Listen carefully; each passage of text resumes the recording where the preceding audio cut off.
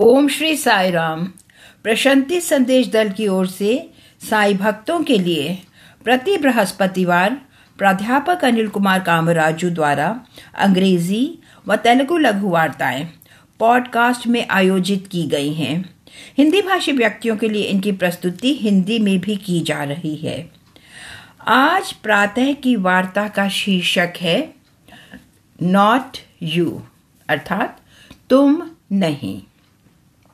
हिंदी में इसका शुभारंभ करते हुए ओम श्री साई राम।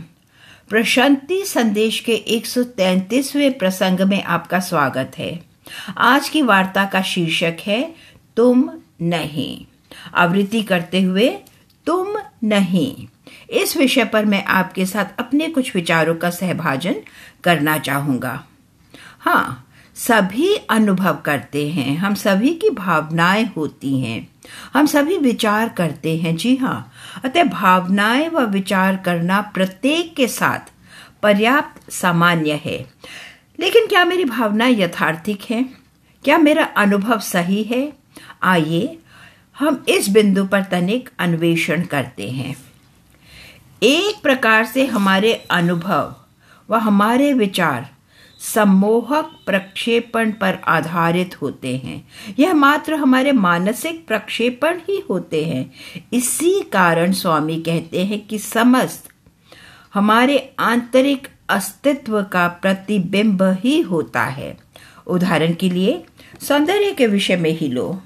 मैं कहता हूं कि वह इतनी रूपवती है, जबकि कोई अन्य कहता है कि नहीं, वह इतनी कुरूप है। मुझे ऐसा क्यों कहना चाहिए कि वह इतनी सुंदर है, व उस व्यक्ति को क्यों कहना चाहिए कि वह इतनी कुरूप है? अतः यह प्रदर्शित करता है कि मैं कहता हूं कि वह इतनी रूपवती है, तो यह समस्त मेरा प्रक्षेपण है, सौंदर्य प्रक्षेपण है। इसी प्रकार जब अन्य व्यक्ति कहता है कि वह कुरूप है, तो यह उसका प्रक्षेपण है। अतः समस्त मुझे प्रक्षेपित करता है वह मेरा चेहरा मात्र एक पट ही है। अतः हम निष्कर्ष निकाल सकते हैं कि यह समस्त व्यक्तिगत प्रक्षेपण होते हैं। निजी प्रक्षेपण हमारे मन का आधार है। हम सभी इसी प्रकार ही प्रक्षेपण करते हैं। इस मन द्वारा वह प्रक्षेपण हमें समस्त के प्रति एक विचार देता है, एक वस्तु अथवा एक व्यक्ति, चाहे जो भी हो। अन्य शब्दों में हम विषय परक जगत में रहते हैं, नहीं? क्या हम विषय परक संसार में रहते हैं? नहीं, लेकिन हम एक प्रक्षेपित संसार में रह रहे हैं। हम प्रक्षेपित संसार में रह रहे हैं, निश्चय ही एक विषय परक जगत में नहीं। समस्त हमारा स्वयं का प्रक्षेपण है। हम यह भी देखते हैं कि प्रत्येक ही अपने निजी संसार में ही रहता है, अपनी धारणाओं में, अपने विचारों में, अपने उद्देश्यों में, अपनी भावनाओं में। जी हाँ, अतः यह व्यक्ति का अपना एक निजी संसार होता है। वह प्रत्येक अपने ही संसार में रहता है, कोई अन्य उसमें भाग नहीं ले सकता, क्योंकि अपने संसार के तुम स्वयं ही सृष्टा हो। तदंतर प्रक्षेपण के बिंदु पर लौटते हुए मैं आपको एक सरल सा उदाहरण देता हूँ। भगवान कृष्ण सभी द्वारा पूजित हैं, सभी हिंदुओं द्वारा। हमारी मान्यता है कि भगवान कृष्ण सौंदर्य के प्रतीक निरूपण है। वह श्री कृष्ण समस्त सद्गुणों के मूर्तिमान हैं। लेकिन यदि जैन धर्म के व्यक्तियों से कहा जाए तो वे श्री कृष्ण को उदात्त अथवा सद व्यक्ति नहीं मानते। जैनियों की मान्यता है कि कृष्ण ही उस समस्त हिंसा के उत्तरदायी थे, क्योंकि उन्होंने अर्जुन को इस युद्ध व सेना के वध हेतु प्रोत्साहित, बाधित किया। अतः उस समस्त हिंसा के श्री कृष्ण ही कारण थे। इस कारण जैनी उन्हें महान अथवा उदात्त होने की मान्यता नहीं देते, जबकि हिंदुओं के लिए वह एक अवतार है। अब तुम इस विषय में क्या कह सकते हो? यह केवल हमारा प्रक्षेपण ही होता है। हमारा स्वयं का मन जो प्रक्षेपित करता है वह श्री कृष्ण को एक अवतार मानते हैं। जैनियों का मन भी श्री कृष्ण में प्रक्षेपित होता है, वह उन्हें हिंसा के एक पुरुष के रूप में देखते हैं। अतः जब तुम उन्हें हिंसा के एक पुरुष अथवा एक अवतार के रूप में देखते हो तो यह मात्र तुम्हारा प्रक्षेपण ही है। जी हाँ, मानसिक प्रक्षेपण। तदंतर यह ठीक है, इसमें अनुचित ही क्या है? जब हम अपने समस्त विचार एवं भावनाएं प्रक्षेपण पर आधारित रखते हैं तो वास्तविकता ज्ञात नहीं होती। हम प्रतिक्षण प्रक्षेपण सतत रखते हैं। अतः क्या किया जाना चाहिए? प्रक्षेपण की प्रक्रिया पर विराम देना चाहिए, इसे समाप्त करना चाहिए। केवल तभी विषय परक जगत पूर्णता में प्रतीत होगा। वह विषय वैसे ही प्रतीत होंगे जैसे वे हैं, ना कि जैसे तुम अनुभव करो। अतः भावनाएं केवल मन का प्रक्षेपण ही हैं। विचार करना मन का प्रक्षेपण है। अतः यह विषय परक जगत नहीं जिसे हम देखते हैं, जिसका हम विचार करते हैं, वह वास्तविकता से कट कर रह जाते हैं। अब क्या किया जाना चाहिए? हमारा मन अप्रक्षेपीय होना चाहिए, वरन एक असम्मोहक मन होना चाहिए। इसे कुछ भी प्रक्षेपित न करना चाहिए। वह यह संभव है केवल ध्यान द्वारा। ध्यान संभव होता है, वह यह तुम्हें एक अप्रक्षेपीय मन देता है, असम्मोहक मन। तो फिर यह प्रक्षेपी मन क्यों? यह सम्मोहक मन क्यों? ऐसा किस प्रकार होता है? यह आगामी प्रश्न है। क्या यह संस्कृति के कारण है अथवा सभ्यता के कारण?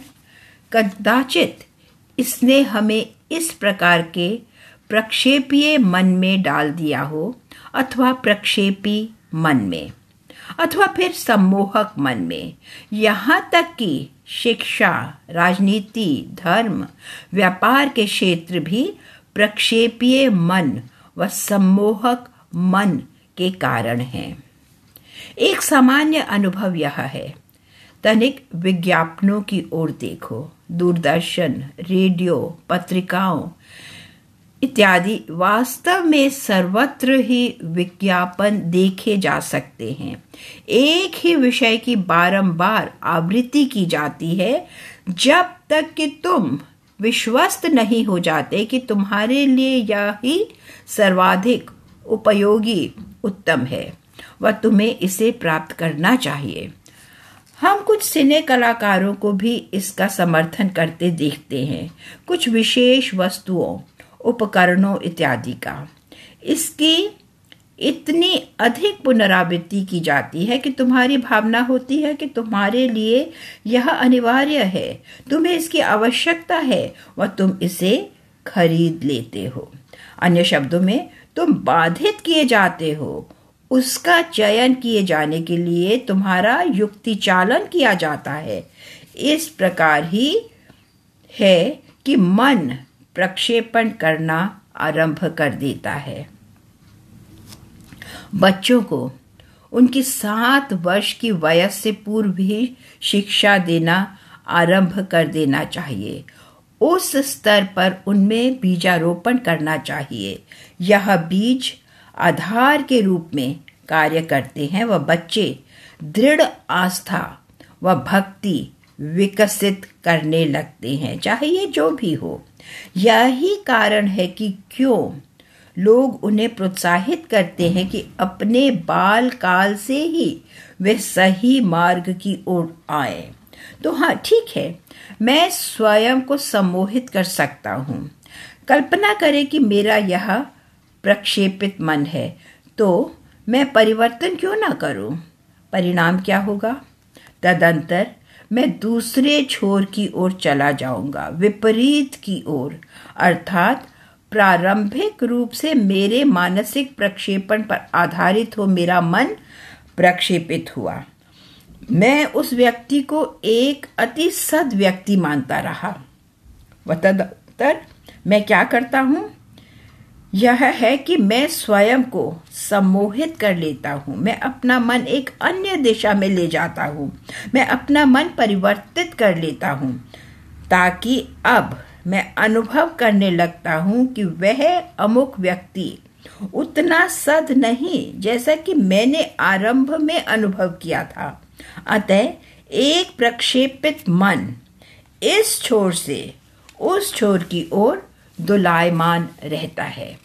हमें इसके प्रति अति स्पष्ट रहना चाहिए। जब तक तुमने कहा सद व तदंतर तुम स्वयं को पुनः सम्मोहित कर लेते हो व कहते हो कि वह बद है। यही है जो स्व सम्मोहन प्रक्रिया कहलाता है। तुम स्वयं को सम्मोहित कर लेते हो व इस प्रकार एक प्रक्षेपी अथवा सम्मोहक मन विकसित कर लेते हो। वस्तुतः पूर्वी दर्शन एवं जीवन की पूर्वी शैली पश्चिमी जीवन शैली से भिन्न है। पूर्वी दर्शन के अनुसार विषयासक्ति, भौतिकवाद निरर्थक व्यर्थ है व अध्यात्म ही अर्थपूर्ण है। यही पूर्वी सम्मोहन है। यदि मैं इसे यह संज्ञा दे सकता हूं तो अब आप देख सकते हैं कि एक संवहन सा आ गया है। पूर्व अब भौतिकवादी अधिक है, दूसरे छोर की ओर प्रवृत्त होते हुए दूसरी सीमा की ओर, अर्थात एक समय पूर्व पूर्णतया आध्यात्मिक था व अब यह दूसरी सीमा की ओर चला गया है जो कि भौतिकवाद विषयासक्ति है। अतः दो छोर, अध्यात्म एक ओर व भौतिकवाद दूसरी ओर। इस कारण हम इस सीमा, इस छोर से दूसरे छोर की ओर प्रवृत्त हो जाते हैं।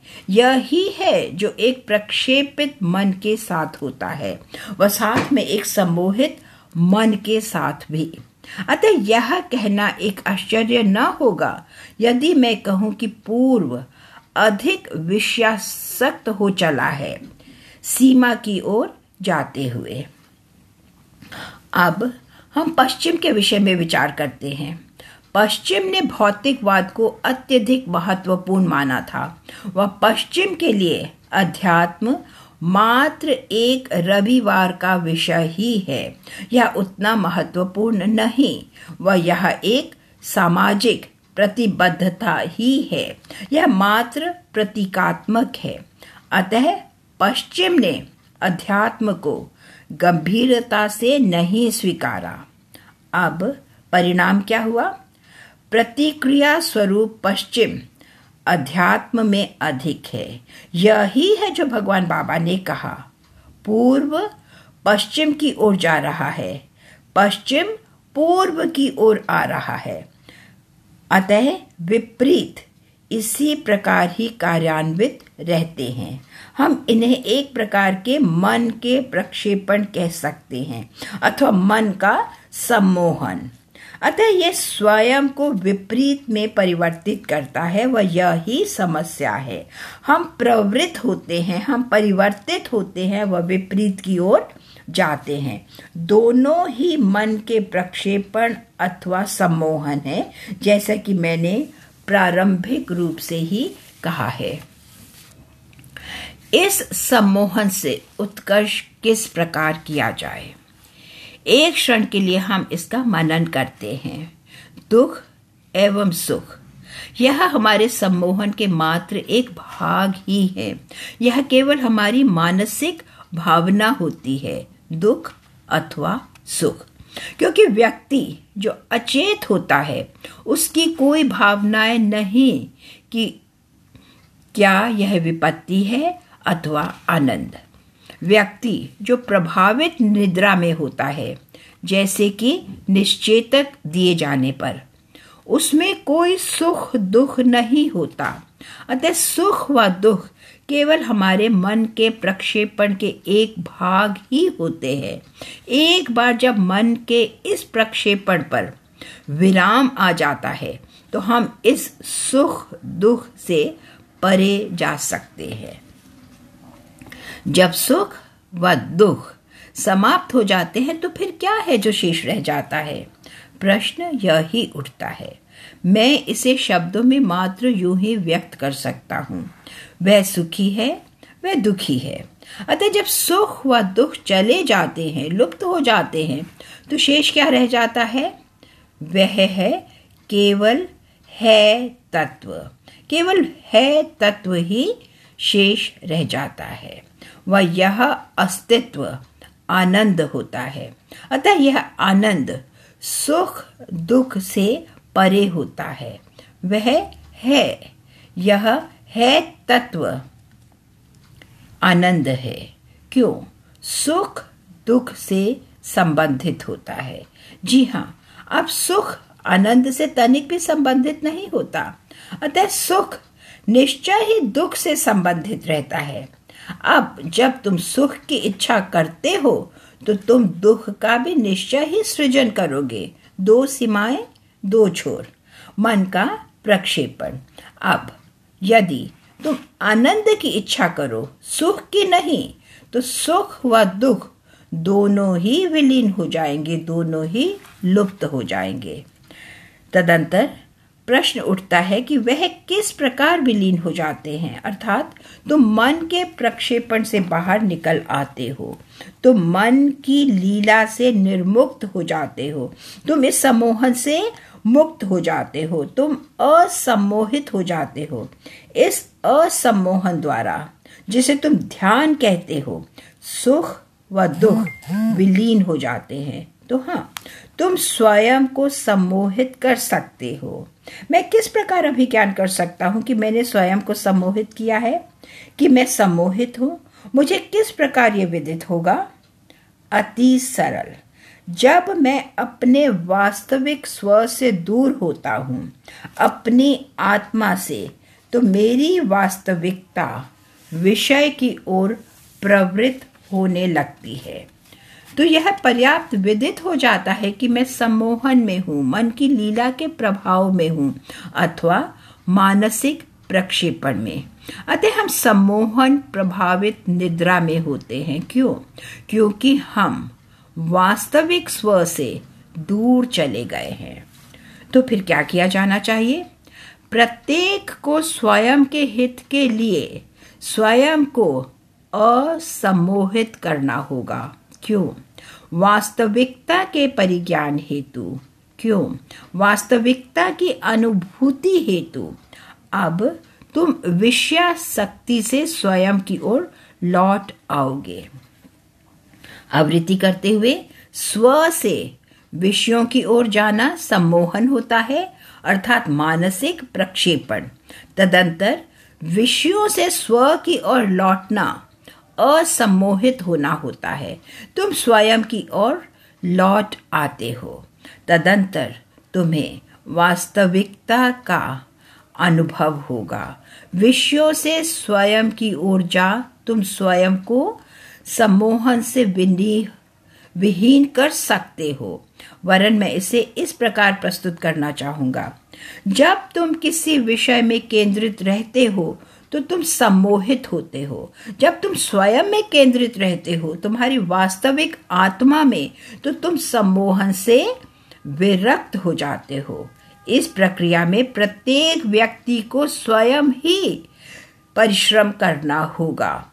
एवं जब गहन ध्यान में तुम स्वयं में केंद्रित रहते हो तो तुम सम्मोहन से परे होते हो, मानसिक प्रक्षेपण से परे। परिणाम क्या होता है? इस जीवन में हम किसी न किसी के प्रति सम्मोहित रहते हैं। उदाहरण के लिए प्रेम ही लो। एक व्यक्ति किसी अन्य के प्रति प्रेमासक्त हो उठता है, उससे निरंतर प्रेम करता है, गहन और अधिक गहन, यहाँ तक कि अपने प्राणों का त्याग करने हेतु भी तत्पर हो उठता है, जैसे कि हम कुछ उपन्यासों में पढ़ते अथवा चलचित्रों में देखते भी हैं। वह अपने प्राण त्यागने में तैयार रहते हैं, मात्र किसी अन्य के प्रति अपनी प्रेमासक्ति के कारण। वह यह मूढ़ता तुम्हारे स्वयं से उत्पन्न होती है, व्यक्ति के स्वयं से। वह इस मूढ़ता का परिणाम क्या होता है? यह प्रक्षेपित होती है। अन्य विषय उसके लिए अति महत्वपूर्ण हो उठता है, जो उसे अपने प्राणों के त्याग के लिए प्रवृत्त करता है। यही है जो होता है। प्रेम विषयों के प्रति एक प्रकार की मूढ़ता होता है। वह यह मूढ़ता प्रक्षेपित होती चली जाती है। वह तदंतर इस प्रक्षेपण के कारण व्यक्ति अपना विवेक ही खो बैठता है, प्राण त्यागने को भी तत्पर हो उठता है। ऐसा न केवल व्यक्तियों के संबंध में ही होता है, प्रेम केवल दो व्यक्तियों के मध्य ही नहीं होता, वरन वस्तुओं के प्रति भी हो सकता है। व्यक्ति धन के प्रति प्रेमासक्त हो सकता है, निश्चय ही वे मूढ़ होता है। एक व्यक्ति सत्ता के प्रति प्रेमासक्त हो सकता है, वह भी समान रूप से ही मूढ़ होता है। अतः यह तथा कथित विषयों के प्रति केंद्रित होता है। वह इसी प्रकार मन की लीला कार्य करती है। प्रक्षेपित मन सक्रिय हो उठता है। कोई भी प्रेम जो विषयों के प्रति होता है सम्मोहन बन जाता है। कोई भी प्रेम सम्मोहन में परिवर्तित हो जाता है। परिणाम क्या होता है? तुम्हारा विवेक नहीं रहता, तुम सचेत नहीं रहते, वरन तुम अचेत ही हो जाते हो। अन्य शब्दों में, तुम प्रभावित निद्रा में चले जाते हो। जी हाँ, अथवा तुम गहन निद्रा में चले जाते हो। उस परिस्थिति में व्यक्ति को स्वयं के हित के लिए सम्मोहन से मुक्त होना होगा। तदंतर विषयों पर प्रक्षेपित यह चैतन्य लौट आता है। विषयों पर प्रक्षेपित चैतन्य लौट आता है। एक सरल सा उदाहरण कल्पना करो, तुम यहां से उस छोर की ओर जाते हो। तुम अपनी टांगों द्वारा चलकर जाते हो। अब तुम पुनः अपनी टांगों द्वारा ही वापस उसी मार्ग से ही लौटते हो जिस मार्ग पर तुमने पूर्व में यात्रा की थी। इसी प्रकार प्रथम चैतन्य वस्तुओं की ओर गया है, अब इसे अपने मौलिक स्तर पर लौट आना चाहिए। विषयों की ओर चैतन्य, वह पुनः विषयों से वापस चैतन्य। अतः विषयों की ओर चैतन्य सम्मोहन होता है। विषयों से चैतन्य का लौटना गहन सम्मोहन होता है।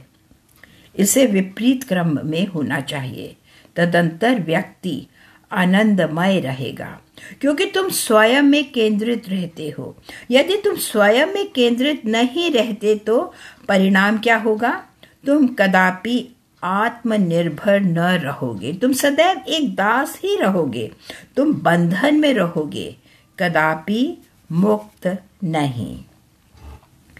ऐसे भी लोग होते हैं जो अन्य पर निर्भर रहते हैं। यदि कोई अन्य व्यक्ति तुम्हारे सुख का कारण है तो वह किस प्रकार व्यवहार करता है, वह किस प्रकार तुम्हारे लिए महत्वपूर्ण होता है, क्योंकि तुम्हारी प्रसन्नता, तुम्हारा सुख उस पर निर्भर करता है। तदंतर वह अन्य व्यक्ति तुम्हारा युक्ति चालन आरंभ कर देता है, क्योंकि अपने सुख के लिए तुम उस पर निर्भर कर रहे हो। वह निरंतर तुम्हें चकमा देता है, तुम्हारा युक्ति चालन करता है, तुम्हारा प्रबंधन करने लगता है। तनिक अवधान दो, ऐसा परिवारों में होता है, दंपति के मध्य होता है, पिता व संतान के मध्य, यहाँ तक कि छात्र व शिक्षक के मध्य भी ऐसा होता है। जब तुम किसी अन्य पर निर्भर करते हो, तुम स्वयं ही अन्य को तुम्हारे चालन व प्रबंधन की अनुमति देते हो। अन्य पर निर्भर होने का तात्पर्य है कि तुम्हारा सुख किसी अन्य के हाथों में है, तुम्हारा आनंद किसी अन्य के हाथों में है। उदाहरण के लिए, तनिक परीक्षण व पुनः परीक्षण करो। यदि अन्य व्यक्ति तुम्हारी परीक्षा लेने का निर्णय करता है तो वह तुम्हारे लिए कुछ दुखद परिस्थिति उत्पन्न कर देगा। जब इस दुख का तुम्हारे भीतर सृजन किया जाता है तो सुख के लिए अधिक उत्कंठा उत्पन्न हो जाएगी। परिणाम क्या होगा?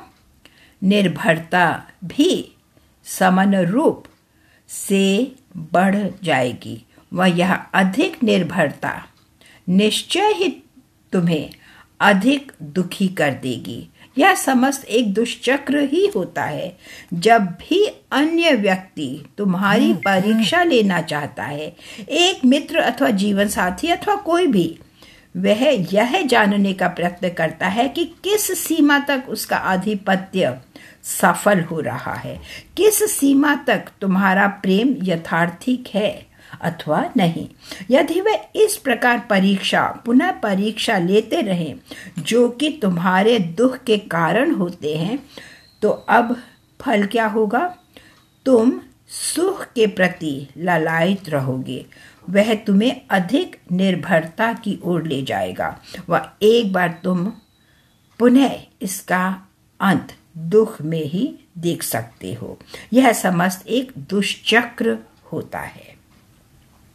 आइए हम इस विशेष पक्ष का परीक्षण विश्लेषण सुविचारित रूप से करें। अंततः इस समस्त का सारांश एक वाक्य में व्यक्त किया जा सकता है। एक बार जब तुम अपने केंद्र से दूर चले गए, मेरा अभिप्राय चैतन्य से है, तो तुम कहीं भी जा सकते हो, कहीं भी भटक सकते हो। इसका कोई अंत ना होगा क्योंकि तुम अपने केंद्र से दूर चले गए। लेकिन एक बिंदु की प्राप्ति हो सकती है केवल जब तुम अपने केंद्र पर, अपने स्व पर लौट आओ।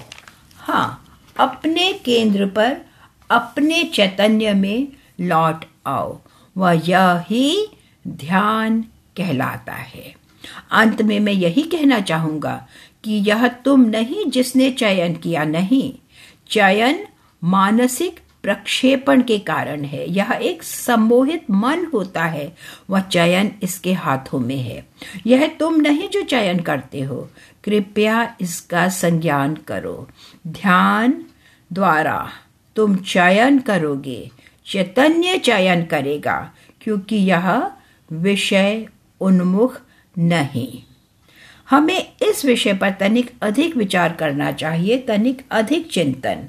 तदंतर मुझे प्रसन्नता होगी मात्र इस साधारण से कारण के लिए कि मैं स्वयं को आपके द्वारा संज्ञान किए जाने में सफल रहा। आप सभी का धन्यवाद। पुनः भेंट होगी। जय साई राम। साई राम।